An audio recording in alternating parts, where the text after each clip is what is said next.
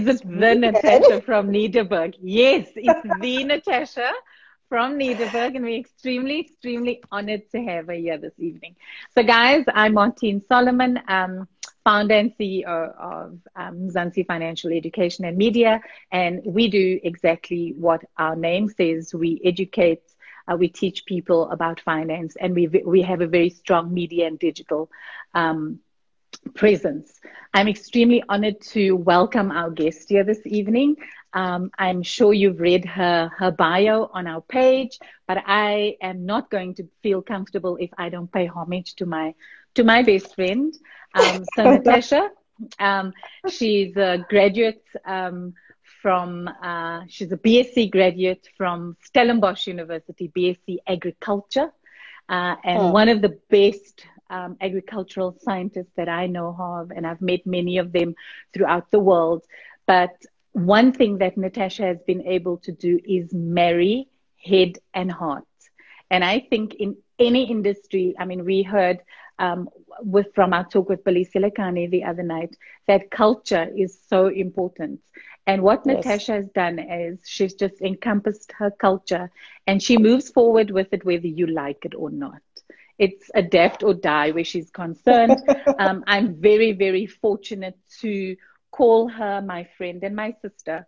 We serve in the front line for women in agriculture in Africa together, which is something we're going to take 1,000,000 times higher and quite fast.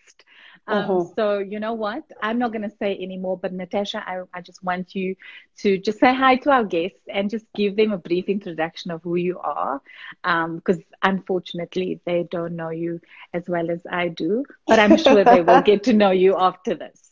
So the floor is yours, my friend. Thank you so much, Martine. This is really an honor for me to sit with Martine. I think I know you now for the past 3 years, if I'm not mistaken. No, much longer than 3 years. 2015, I think. But we actually came to talk as friends in 2017. Yeah. The funny part is you actually attended one of the places where I was a winemaker at Nederburg still, and you came with your family and attended the function. So that's how I met Martine. But I must say, just looking back, like Martinez talked about me now being a winemaker, I was studied Stellenbosch based, born and bred there, a girl from Clutisville, colored chick, grew up in the colored community there. And I think so many times when you look at agri-science, a lot of people would ask me, so why agri-science? Why did you go and study it? I think my love just for the soil in terms of what my parents to be honest, has instilled in me. We grew up with a vegetable gardens at the back of our yard. We used to make ginger beer. I always tell Martine, in my 20-liter Gatte ice cream. Those of you who are from Cape Town, you would know, or whoever have done that Gatte 20-liter, we would fold it up. The tin one, yes. The tin one. So when it's empty, that will be our June vacation project with my mom and our kids, and we will make our own ginger beer. And that's actually my first introduction, to be honest, to wine making in a sense of fermentation, which I never thought at that stage it's what you actually are doing until I studied agri-science BSc at University of Stellenbosch. So after school, growing up there, I went to university and I studied agri-science. And my love for nature is the key thing, and for people, to be honest.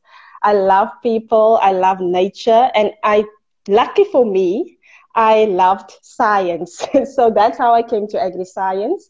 In my first year, I didn't study, to be honest, agri-science. I studied something totally different, a BSc normal. And then I started ending up asking myself, what is next? And I didn't like the lab so much. I wanted to be in nature. And I went in my second year and changed my course without my parents knowing. And I got a birth. As we all do. The first thing my mom was like, are you going to study the devil's thing? Are you kidding me? Because for her, she just heard the winemaking. She didn't understood it's agri-science. It's just, I obviously specialize in winemaking. And I must say, brilliant people I've met in this industry. I've ended up in Distell at the end of the day after my studies. And I started at Zonnebloem, making Zonnebloem wines, where we also did Two Oceans, Grassa, Drostehof in general as bases as well. Huge blends. And then I was reappointed in 2013 as white winemaker at Nederburg, where I was the head winemaker for them, and the white wine side with the sweet wines and the rosé wines as well. And my journey from there on, a lot of people that knows me, I think the key thing for me was always to say, you have to, I always say that to people. I've done a talk last year at University of Stellenbosch in October about my journey as a person of color within the industry.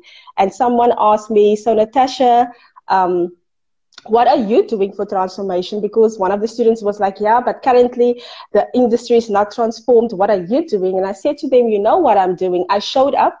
I made sure that I was the best in what I did while I was a winemaker.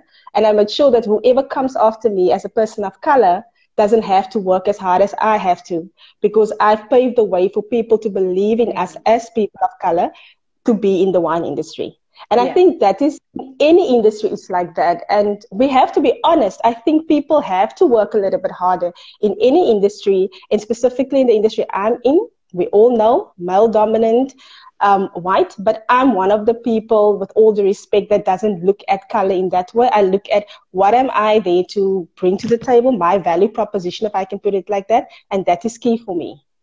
So people remember what you stand for or what you've done. And you stand your ground whether they like it or not, right? And it's not easy. I mean, it's not. I understand it because, you know, obviously in my corporate years, it was pretty much the same. But you know what, Natasha, there's a question there. Mr. Arthur Wade Anderson, you're on a Mikey. Yes. He's asking, how many people of color are doing what you're doing? To be honest, if I have to look at currently our statistics, it's not a lot. I see a few. Kiara just came up here. Hi, Kiara. She's actually a colored winemaker at... shout out to you, Kiara. Yes. And there's not a lot. Currently, if I have to say, it has to be 10% at this moment still. Remember, we are not the people of color doesn't own vines. We don't own farms. In the industry of wine industry specifically, we are not people that actually own any of this current assets, even a cellar. So all of us are either working for someone or we owning wine brands.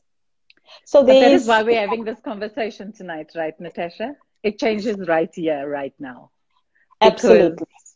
Because it's not that we can't afford to have it.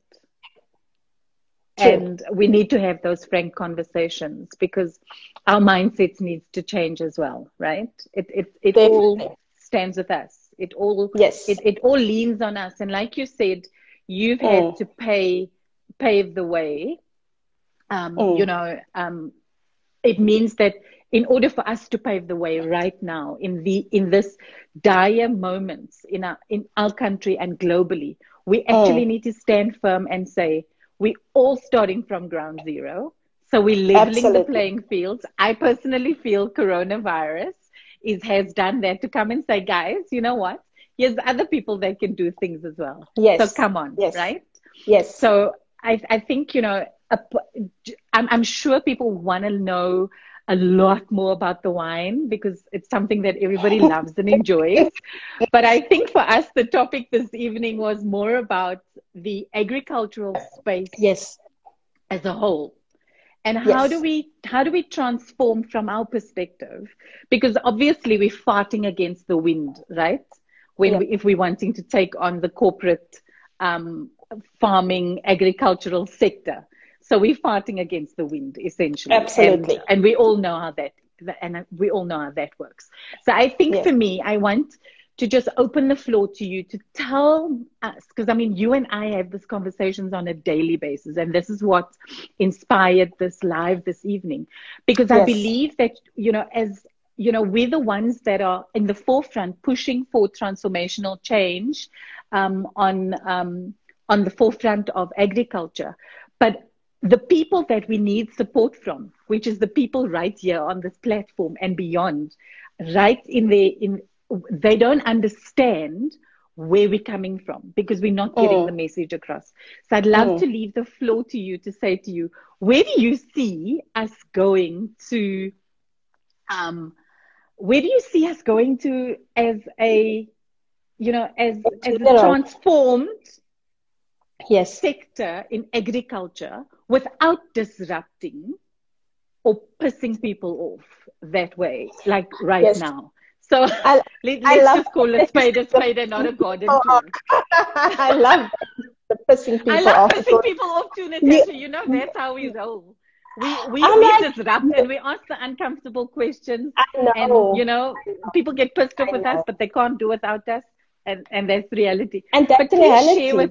But please share with us the little bit of knowledge that we've been talking about in the last few weeks of transformation, etc. I know, where do you start, right? Where do you start? But I just want to say, just moving from the wine industry, I've seen now Chandra. Hello, Chandra.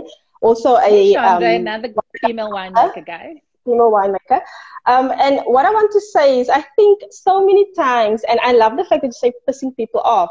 I think we need to understand that this is the industry in general. Agriculture is a space. When I walked into a class, for instance, I was looked upon 80 other students, make it 75 because we were 5 from 85 people of color, looking at me, think in their brains, probably asking, what the hell are you doing? Your dad doesn't have a car. And I know that was what they were thinking, because afterwards they said that to me in when we were 4th year. And the funny part is, I'm still friends with most of them today. And I'm honestly telling you, Martine, I think when it comes to the industry in general, we are so behind in terms of so many things we need to do. But if we just have to just take away from whatever the one is, just agriculture in general, I believe I have a quote that I love when it comes to agriculture. And I always say that to people. I still believe it's one of the industries that can bring so much wealth to any generation or any country if you do it right. And my quote is, agriculture is our wisest pursuit, because it will at the end bring obviously the most real wealth, good morals and happiness. Currently just looking at agriculture within South Africa, if you think about it, food security, people are currently breaking doors. I'm here in Cape Town where so many people are breaking in, some also break into the bottle store because they don't have the collection at the back. Forget that. But other people are obviously breaking in because they need food. There's no food parcels for some people within. And remember, most of us, I grew up in a household, we live from paycheck to paycheck. So the question is agriculture really something we should say is just for the few of us? It should be for all of us. And I think so many times, still being not an inclusive industry when it comes to agriculture, this is where we're going to lose the battle. If we're not going to understand food security comes from agriculture. And I think everyone needs agriculture. And the sad reality is, Martine, is the fact that our kids don't understand agriculture, if I have to say it myself. People of color, black people, our kids don't understand agriculture. We see agriculture as farming only. We see it as a place where so many of us has been enslaved in.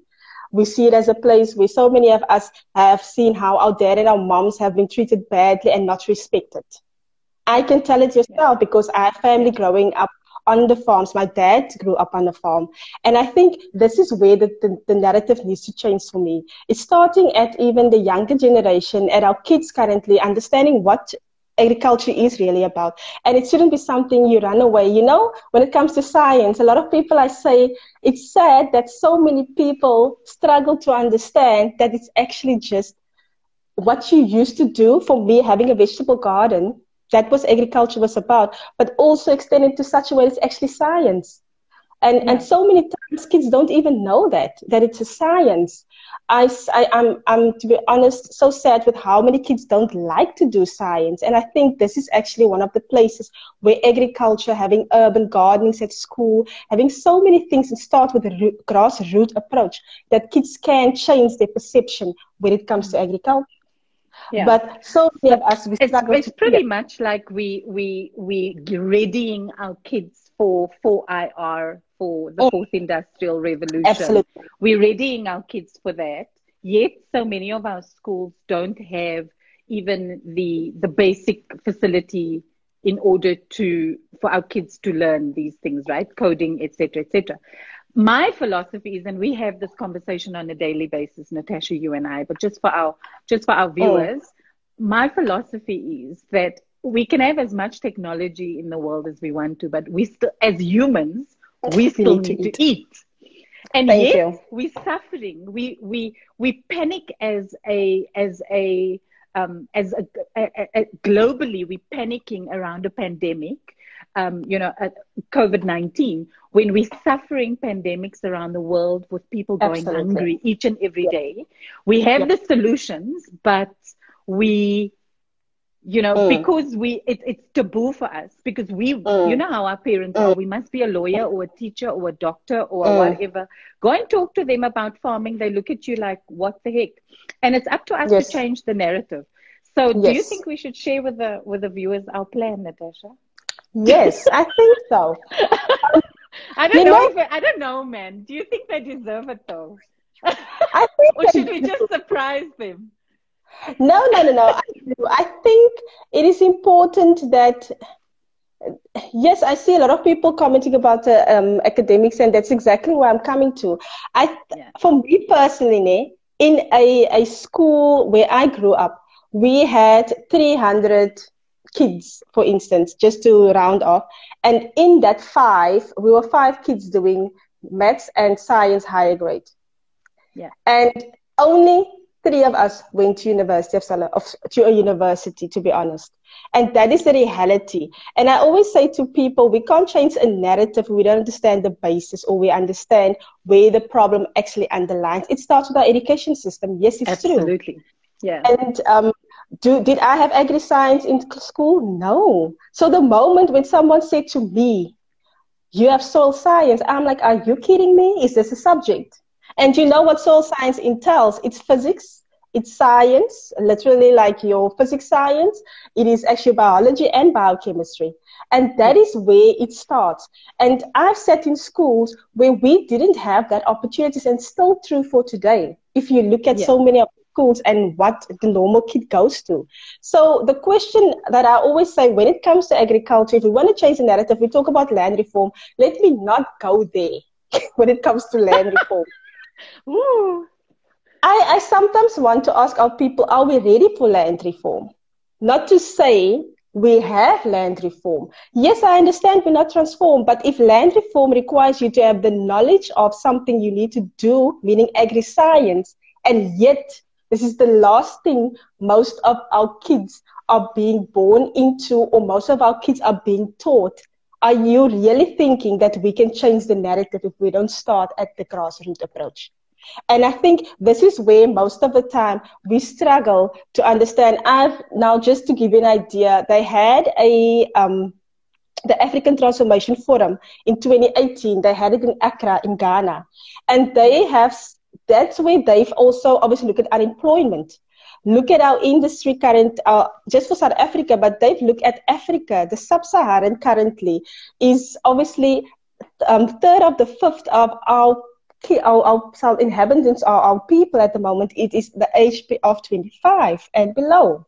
And if we look at this, you will see this is the success currently, that a 45% increase will be by 2030. Which means that this is where we're going to have that most of the people in our Africa continent is going to be such a young and youthful generation that they're going to start having to teach each other certain things. And that is where me and you were talking as well. I think when it comes to agri-science, when I walked into that agri-science department, I realized I am 10 steps behind for so many kids that has been in schools, that has lived on farms. Absolutely. I bring it closer to home, Natasha. I bring it closer to home. You tutored my son for grade 11 and 12 with agri-sciences at school level. Yes. And you picked up, irrespective, he was getting it at school level. He was still disadvantaged because he's not exposed to it. It's not his social. Yes. It's not from his social background, right? So he was disadvantaged. And you picked that up and you said to me, you know what? It's because he's not been exposed to it all the time, and at a younger level. So I can only understand how daunting it was for you if it was that daunting for him at school level. Yes, and you see, your kid went to, we can name the school now, Paul Boys. It is a school that has Yeah. agri-science as a subject. Yeah. I went to a normal government school, a colored school, where agri-science is nowhere to be found. The only thing I had closest to agri-science was geography. And this is the reality of so many kids within our current unfortunate curriculum sector that we're sitting within in most of the public schools. So where do we start? And that is where I said to you, my heart will always be agriculture. And I've seen so many of the gaps. And why I'm saying agriculture, because it's not even the wine. I did winemaking. For me, it's about food security. We're currently in a situation where people are not getting food. They don't have food. I've grown up where our 50% of our bowl was in the backyard of my house. Because my mom's history is her dad was actually a person that they call it a smos. He traded with fruits and vegetables. And that's how we had a vegetable garden and a fruit, like some fruits also at the back of our yard. And I think this is where we're going back to. You just said it so earlier nicely. So many kids are now in science and mathematics, and they are being taught to go into engineering this, doing a doctor, all those things. I loved what Bill said last time. We all called for pastors. When are we called for science? When are we called for engineers? When are we called for... And I think when you look at any country's, I'll say, dying need, currently it is for us, for our people to have food. We're in a space where so many people, we have a possibility, a lot of people are going to have job losses. There's going to be situations where the breadwinner in the house is not going to be able to provide. So the question is, how are we going to address these things in our country? And I do believe it's looking back and saying, how are we going to use agriculture when it comes to even starting your own vegetable gardens at grassroots, teaching kids about it in urban gardening at schools, hydroponic farming, looking at aquaponic farming, to say this is how we're going to address, and through this process we teach kids the importance of science. And because like you spoke, Natasha, I mean, it could solve so many of our social problems. So I guess, you know, at some point, so something that Natasha and I are working on at the moment, guys, and this is our big reveal, is that we want to create a agricultural sciences, soil sciences, agricultural sciences, extramurals at schools. So even if parents need to pay a small fee, where we will use, kids that have matriculated, that are not working, we can put them through a skills program to get them upskills, create micro businesses for them. And they go around to the schools and they then go and teach little kids the science of farming and the importance of farming, and, you know, just expose them to it at a much earlier age, to ready the next generation of farmers, just like we readying the next generation of software developers, of coders, of whatever. We believe it's equally important. So that's something we're really, really working on. So yeah, this probably, you guys can keep us on our toes about it. So, we just believe that that's one of the ways that we can change the thinking, the mindsets, all of those types of things, and do it all in one. Have a value, have a value chain where, we're giving employment, we're creating opportunity, we're doing small business, but we're also imparting valuable knowledge. So watch out for that. But so true what you say, Natasha. There's something that Arthur said here as well, to say government owns the largest percent of land, and we are focused on white-owned farms. Thank you. Where there are already projects running, why don't we apply pressure on government to free up land to new farmers? I'll leave that to you. Arthur, I'm so glad you mentioned it. I was going to come there, because so many times, and that's why I said I'm not going to even start with land reform, because this is exactly where our people needs to, and when I say our people, including me, we need to be educated about it. Land reform, and I'm not going to touch too much on it, has exactly to do with the point you're mentioning it now, Arthur, because so many people think that, someone needs to give me back my land. Do you know how many land is actually owned by government at the moment as we're sitting in South Africa? And I work very closely with the National Department because I've studied with some of them.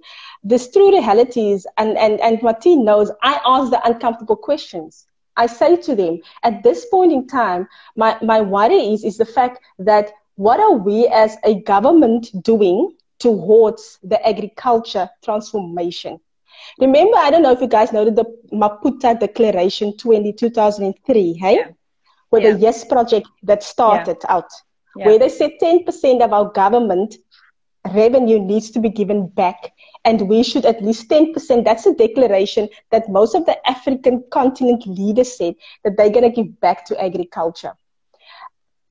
What is interesting, if you look at what's currently happening, our question shouldn't be about what is the white person doing. Our question should ask government, what are they currently doing? Is there a 10% already? That's the question we should be asking. Have we reached a quota? Have we reached a quota in the 10% giving back for agriculture? Because this is where we are at. And then the other part is not just giving stuff to people and not equipping them.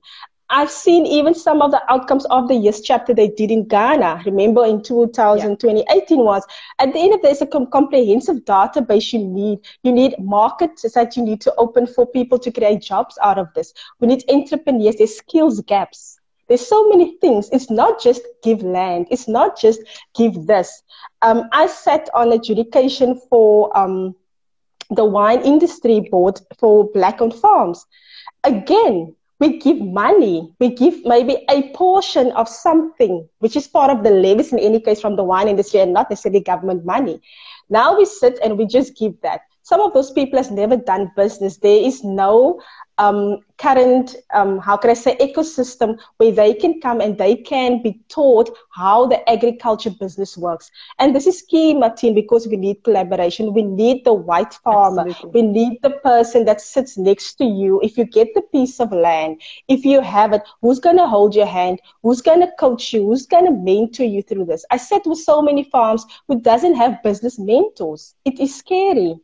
You can't go in the industry and have no clue of it.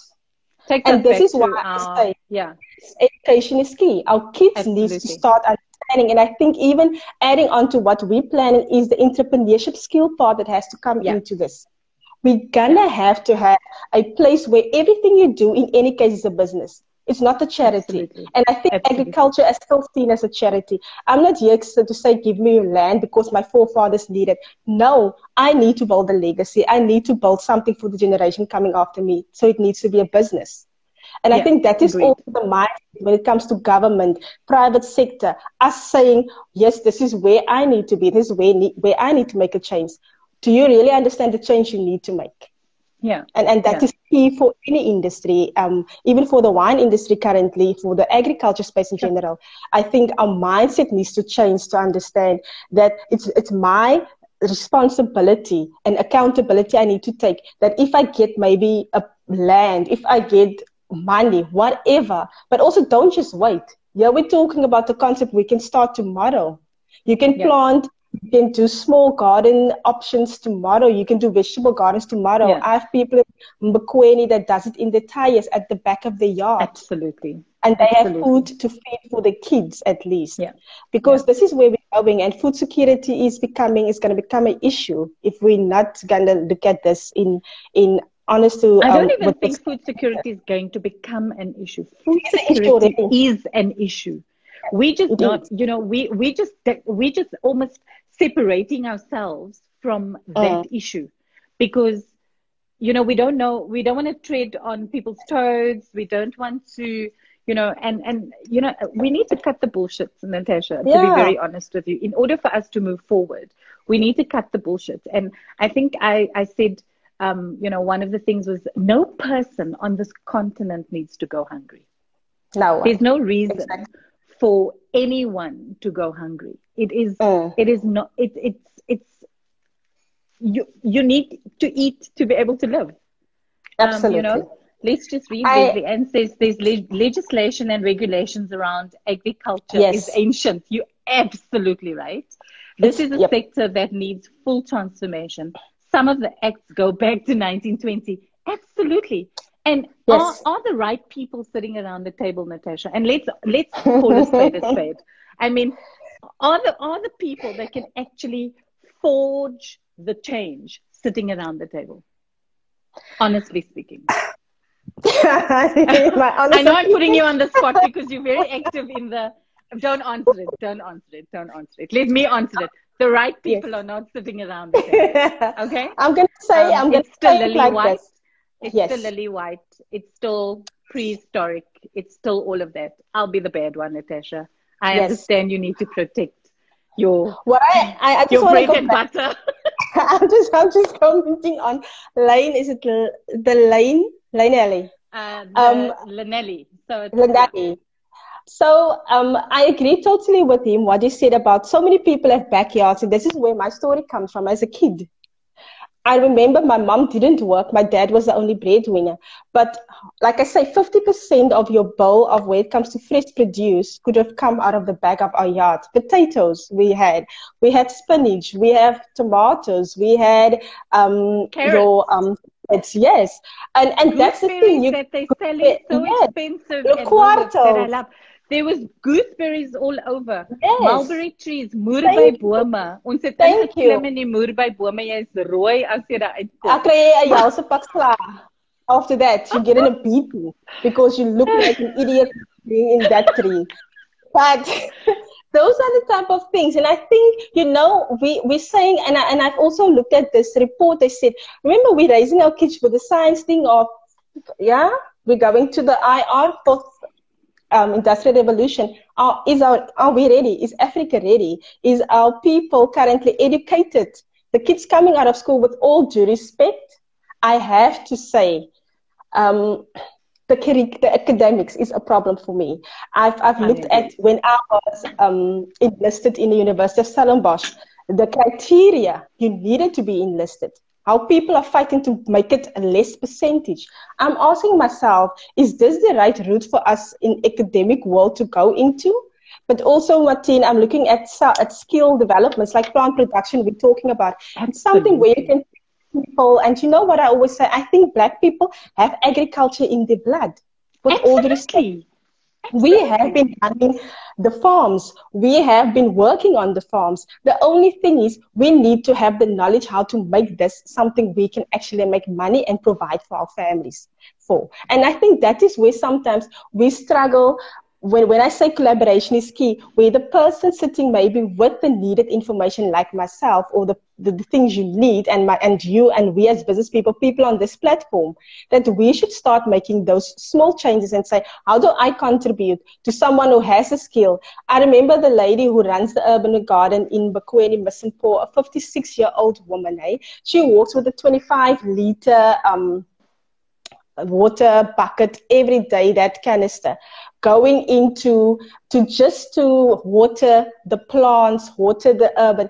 When there was a water shortage in the Western Cape, 56-year-old, and the value she teaches her kids, the endurance, the perseverance. And she would walk like 2 kilometers to the urban farm garden because it was a community garden in the middle. She created jobs for other women in that community. They used to supply to. And that is what I say. I think we can start in our communities. This is where we can start. We can start in our schools. And I think it's something. Yeah. Before you start saying to someone, what are you giving me? I am not, unfortunately, I wasn't raised like that. My dad told me, Natasha, in life, no one is going to give you stuff for free. You're going to have to work for what you want in life. And I think it's time that our youth, our generations, and we as the older generation need to teach that to kids. And agriculture, with all the respect, I believe is one of the greatest ways to teach kids about perseverance, about patience, about understanding that you have to wait, you have to water, you need to work the soil in order to produce something. I think there's so many beautiful things you can actually teach generations, younger generations, just through agriculture. Yeah, but we need to using agriculture as a reference, but there's so many other things that it can help them through. So I think it basically goes back to our conversations that we're having at the moment, Natasha, that it's critical in order for our progression as South Africans and the greater continent of Africa to use our latent potential to co-determinate, to co-determination elements, right? So essentially, we're all wanting to, make money out of everything, but there's something called delayed gratification, and there's something called, our latent potential means that we sit with all of the IP, but we're not wanting to share it because we sit in our corporate jobs, we have to do. But I think the time has come where we have to take a co-determination approach. How do you feel about that? I mean, I think it's a paradigm shift for everyone. Yes. And it has a lot of dialogue that needs to go around it. But I think it's a necessity for us to form those things in order. And I was listening to a podcast not a podcast, a live by Vusi Thembekwayo the other day, and they were talking about latent potential and co-determination and all of that. And it was a reality of, look at Germany, Germany rose up because, and they mentioned it, because of how they structured their companies. They structured their companies where there's shareholders, and then there's workers. So the workers would benefit from this company as well. And I think that is something from a business perspective, it makes a lot of sense to me from a business coaching perspective. It's something that I really want to research and really robustly put out into the mentorship programs that we run. Yes. Because we're so used to me, myself, and Irene. I'm so tired of this. This is mine. This is my, whatever. You're going to die with it, right? Yes. So at the end of the day, why are we not forming these, for lack of a better term, consortiums and moving forward, forcing change in policy? Because when you become that big and call it, we call it co-determination. You can call it there's various words for it. Coexistence. We can call it whatever we want.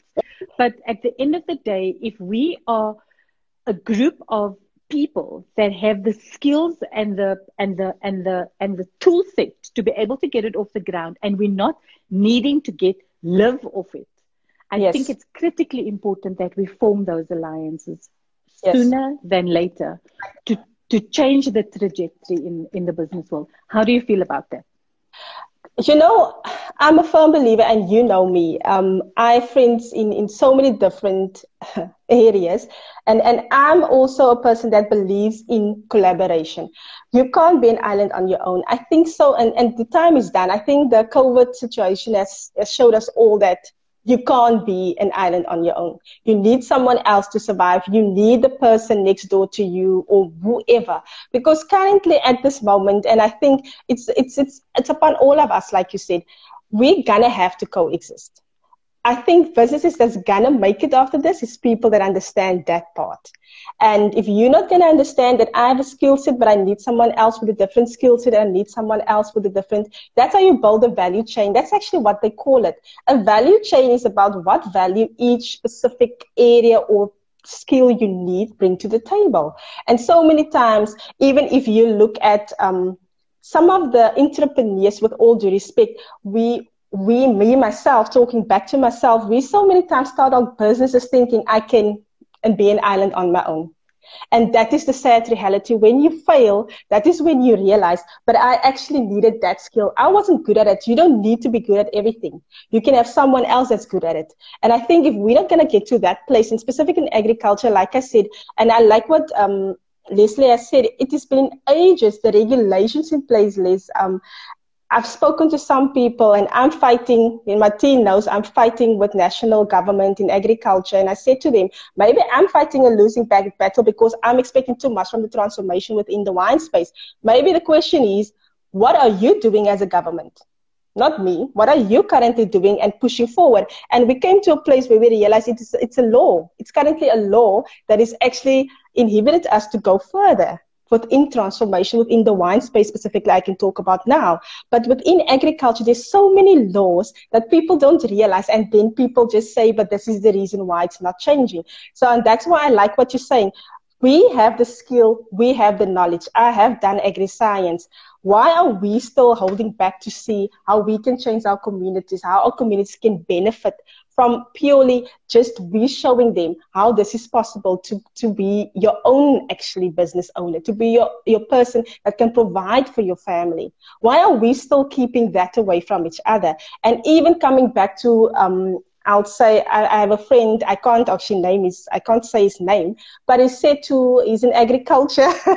So he said in the chambers, he said to them in 2018 with their budget speech, he said to them, this is my last comment I'm going to make. And he said it to me, he said, Natasha, if we're going to fight against each other in the term of agriculture and for land, we're all going to end up, I don't care who has land at the moment, there's going to be a war in such a way that none of us is going to have land at the end of the day. And I think that is where we're going to have to ask ourselves. We have to start at a point where we understand I need the next person in order to exist.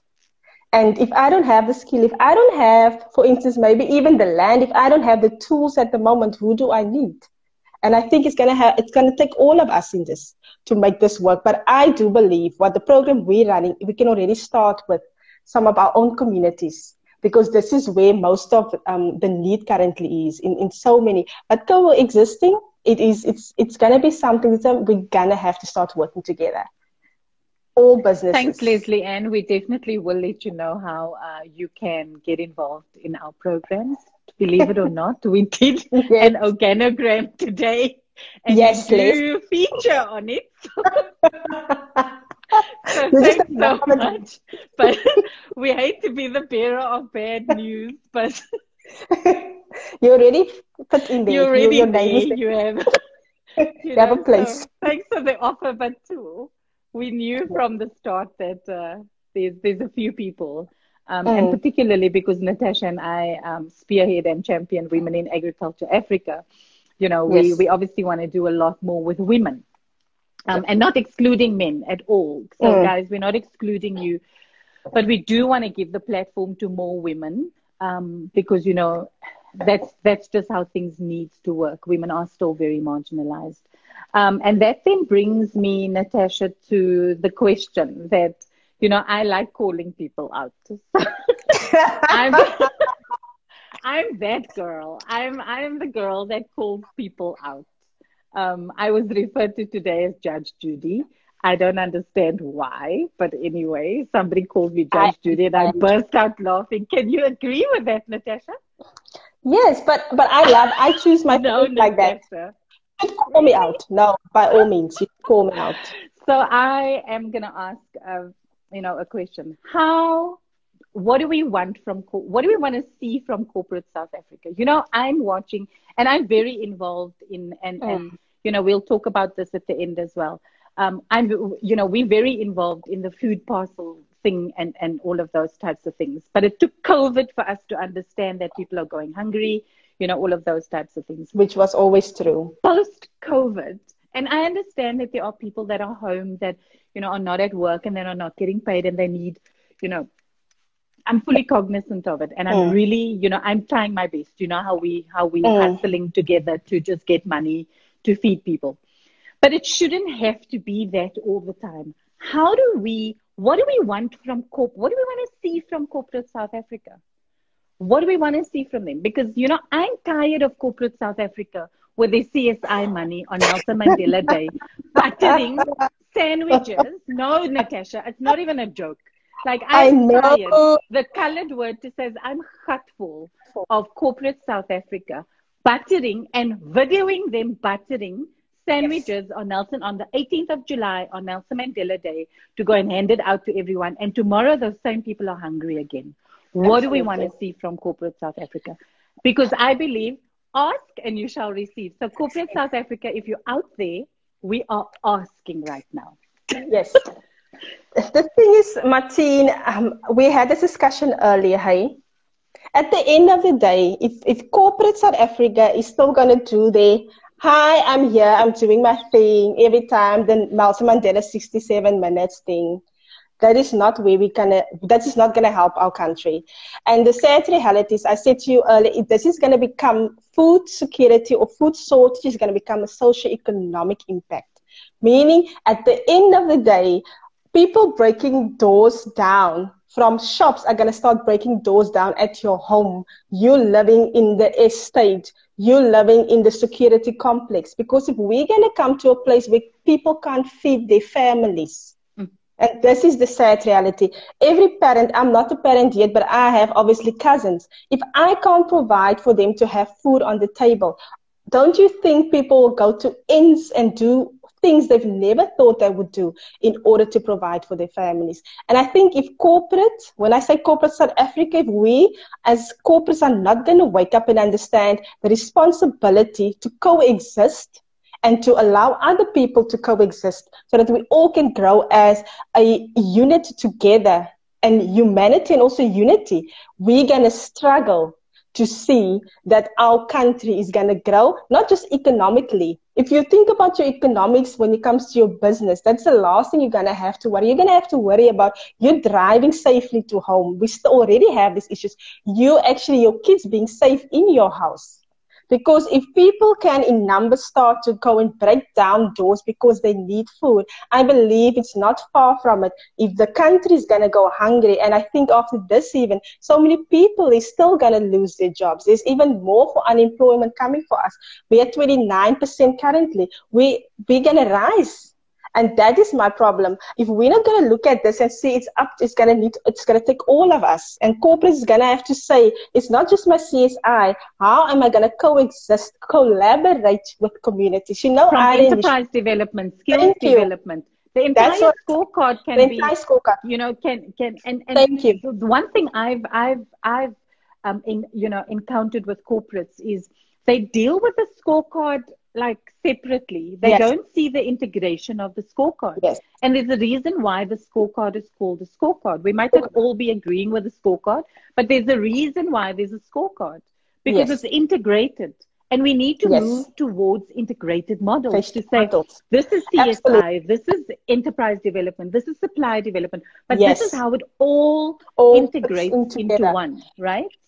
I think it's true. It's very true, Martin. And I think you just mentioned something. Remember, looking at where I used to work in also corporate in a way, I've always used to ask, isn't there small guys we can start supporting that has a transportation company? Isn't there small guys we can support that has their own, maybe, for instance, plumbing industry that's in these communities? You know how much value it adds is if a company or a corporate invests back into the community, the people working for them. I totally agree with you, Natasha. That's what I live, eat, sleep every day. We talk about this every day. I'm saying the very community that you're in, the skills are sitting there, right? It makes absolute sense to share the sunshine, because then the community automatically forms part of your corporate culture.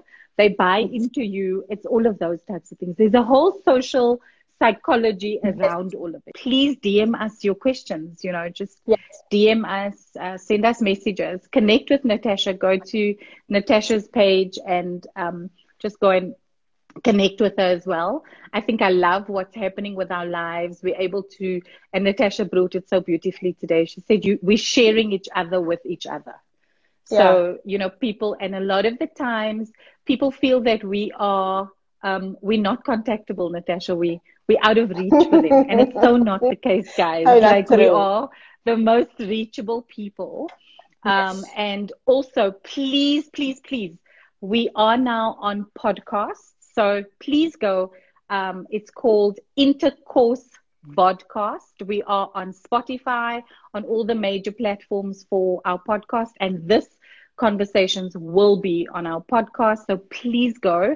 YouTube, Intercourse Vodcast, as well as Apple podcast. We are on all platforms right now. So please go and follow us. And, Keith, I see you back. One statement that you made was hungry people are angry people. Yes, angry people. I so can relate to that, because it creates, being hungry creates so much anxiety in us, and we shouldn't have to have that. So I think we shared quite a bit with you, and we were really spoiled with having my sister on the show this evening, Natasha. I cannot thank you enough. You know what? You're just one incredible human, and I can chat with you for hours, because you know what, we share the same value systems, we share the same views on things, etc. And both of us don't take no for an answer, and we're really not you know, in the space to to to have to shy away from the uncomfortable questions. But you know, and I love your outlook, your positive outlook on life, and the value that you bring to, you know, the value that you bring to South Africa and Africa as a whole. I mean, you traveled the world, you've traveled the world with your winemaking, with your awards and all of those. And everywhere you went, you have held the South African flag very high as a woman of color at the forefront, knocking the doors down, kicking things to the curb and saying, I won't accept this. And I love you for that. Thank you so much. I think we're definitely going to have a follow-up, but we are going to rely on our audience to talk, to ask us about topics. I know that there's a lot of inquisitiveness about hydroponics and aquaponics, and that is something that Natasha and I are spearheading at the moment as well. We're writing training manuals for it, you know, all of those types of things. It's in the pipeline, but things does take time, right? So please, if there are any skills that you have that you can offer us, please come on board, guys. This is where this is a co-determination approach that we're taking, and we can all do this together. I always say stronger together, #stronger together. And then something I live by is the Africa that we want. Natasha, say goodbye to our audience, but say goodbye now, lekker man. And say you're going to come back. Promise them you're going to come back. I will. But thank you so much, Martine, for giving me the opportunity to share my passion, you know, agriculture. I've studied winemaking, but agriculture is my passion.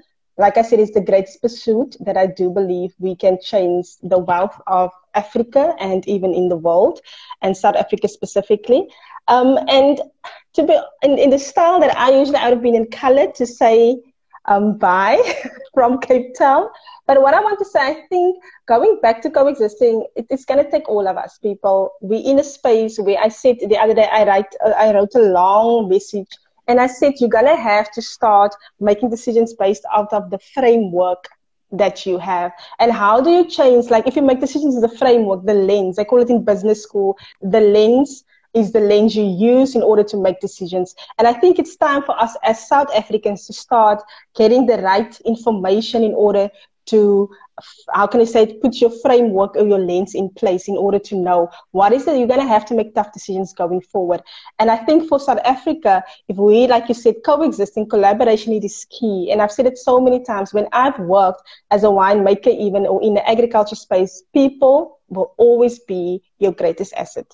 And even in your business. And I think coexisting has to do with people. We don't have skills if we don't have skills if we don't have people. And I think this is where we're going to have to go, to understanding that this is the key to so many things that we can solve in South Africa. But I think for me, food security obviously is one thing. And I honestly thank you for this platform. I think we're still going to talk a lot going forward when it comes to agriculture. And I would like to bring in the people I can't talk off on this platform with me in this agriculture space to have the conversation around the table, because I'm friends with them, but some of them, I can't say what they talk to me about, but if they're on a platform, we can ask those hard questions when it comes to agriculture. And I'm open to take my platform and use my context to bring them to a table like this so that we can ask those questions about agriculture that we need to have answered, because I believe it's an unfortunately industry that has been exclusive for some people and not an inclusive industry. And I do believe it's time that it should change, because this is where most of so many things in our country, we can start giving people food for a day and help them to fish for themselves as well if we can. So, yeah. Yes. But thank you so much. And thanks, guys. Thanks for your continued support and your encouragement and your love, and just giving us, you know, the oomph to come back and to do this and to share with you. It is absolutely amazing. The responses that we're getting is fantastic. Thank you so much. Please do DM us. You know where to find us. We are on at Mzansi Fin Ed. Natasha, please share your handles. I will. I'll do so. And then, you know what? Just go and find Natasha. Just Google Natasha Box. You will find lots and lots and lots and lots and lots and lots of newspaper articles. She's quite the celebrity, guys. So it's somebody you want to connect with. So you know what? Thanks again. And you know the drill, guys. Stay safe, stay calm, stay home. We love you. And we'll see you back here on Monday evening at 7 p.m. We've got Dr. Lucas Malloy that will be speaking to us about entrepreneurship, the challenges that entrepreneurs are facing and what we as a co-determination team are doing to create platforms and just to create insights for entrepreneurs. So please back here on 7 p.m. on Monday evening. We look forward to seeing you. Love you lots. Stay home. Bye-bye. Bye.